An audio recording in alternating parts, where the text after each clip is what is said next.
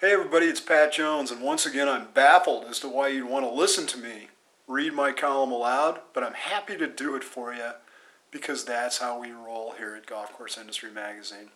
Anyway, here is my November column, my November Parting Shots column, and it's called The Farm Report. When my buddy Joe Purchase asked me during the Rise meeting to come on down to FarmLinks and be his playing partner for the inaugural Agrium Advanced Technologies Open at FarmLinks, I tried to be cool and pretend like the thought of 4 days of golf, fishing, and schmoozing in sunny, warm Alabama wasn't exactly what my weary bones needed as Cleveland started to turn cold and wet. So I hesitated and tried to be cool for a few seconds, and then I said, hell yes! So I went down. Agrium had put together the event for their big customers and their big business partners as an old school networking thing. It was a few days of bonding. We were pretty much off the grid. There wasn't really any overt sales presentations or pushes. What we did was play a bunch of golf. I caught a bunch of fish. We told each other lies, and pretty much everybody but little old sober me enjoyed FarmLinks' new attitude about the consumption of spirits on the premises. Yes, ladies and gentlemen, FarmLinks now has a liquor license. That's how much things have changed. You know, the evolution of FarmLinks, the world's only research and demonstration golf course, continues on many fronts. As many of you might have read on our website earlier this month, BASF is moving all their customer education and interaction stuff to Pinehurst to be closer to their headquarters in Raleigh. I also learned a few weeks ago that Agrium is not going to be at the same level of partnership that they've been in the past. They're sort of downsizing their involvement in the program. And I heard from several people that Toro is carefully examining how they're going to move forward as well. So the original FarmLinks partnership concept may have run its course, and they'll still be committed to research, information, and education, according to my conversation with David Purcell. But their real focus is on building FarmLinks into a great destination golf course for other folks as well. Companies looking to have outings, weddings, bachelor parties, you name it.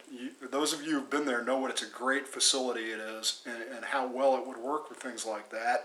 And if you know David Purcell, you know who will make it work. He's a guy with vision, energy, and plenty of resources.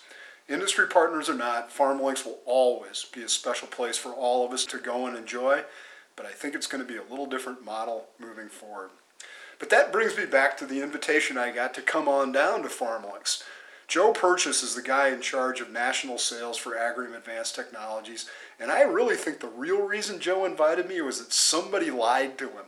Somebody told him that I was a good stick. And yeah, okay, you're probably laughing too. But anyway, he thought I could, help his team. And about 10 minutes into the first round, or maybe it was on the driving range, he realized that I suck. And so we wisely turned our attention to talking about the industry, and particularly the changes in the fertilizer business that are going on right now and how Agrium, a major player in that market, is positioning themselves for the future.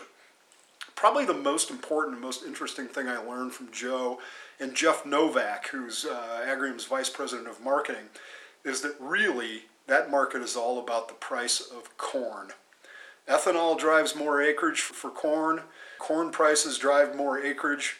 Acreage demands more fertilizer, and high demand in ag means higher prices and shorter supplies for our weird little market in golf and lawn care and all the specialty markets. Prices for traditional urea-based products have also spiked, as you know, with the cost of natural gas. It takes a lot of natural gas to process urea. The bottom line is that it's kind of like gasoline pump prices. There's a million variables that impact the price. It's complex, and there's almost nothing you can do as an end user to avoid those price spikes if you're buying traditional urea. Well, almost nothing. Agrium is changing the way it does business to bring some sanity to the process in golf, lawn care, and the nursery markets.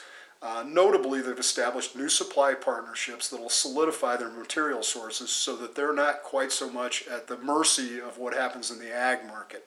The bigger challenge, though, for them is to educate superintendents, lawn care operators, and other turf managers about the ROI of newer, more expensive, slow-release technologies like polyon and duration.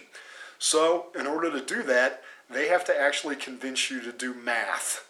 I know that's hard. Math makes my head hurts too. But it's a logical thing to do. And here's a quote from Joe.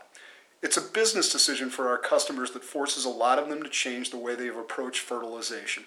We're trying to help superintendents and LCOs justify 1 or 2 more expensive rounds of application versus 5 or 6 less expensive rounds. We're helping them to document application costs, manpower costs, fuel costs, and other factors like overwintering. In other words, how much bang are you going to get for your fall application next spring? It's a big change that gives them a way to improve their economics and profitability. And folks, that's what it's all about. So they're suggesting to you that you need to start doing the math, but they're also giving you a website, the spreaditandforgetit.com website, that's got a calculator on there for those of you like me who are math challenged. But the bottom line is they're trying to convince people to get over the sticker shock of a more expensive price per bag and to look at the whole economic picture. And I know a lot of superintendents that are really, really good at that, figuring out the labor cost, figuring out the cost per app, figuring out what the savings would be from doing fewer, more expensive apps. So they're trying to get you away, as Jeff Novak told me later, to get away from the peaks and valleys of urea pricing. And he's trying to, and they're trying to, bring some predictability to what has always been a crazy ride for turf managers. The Agrium folks realize that they aren't the only ones selling coated technologies. There's plenty of folks out there that sell good coated technologies. But they're perfectly willing in this case to try and be the rising tide that lifts all boats. In the long run, Purchase told me, between environmental restrictions, labor, and fuel costs, the benefits will become clear. He's bullish about the green industry because of that, and I think we all should be too. Hey, thanks for listening. Talk to you soon.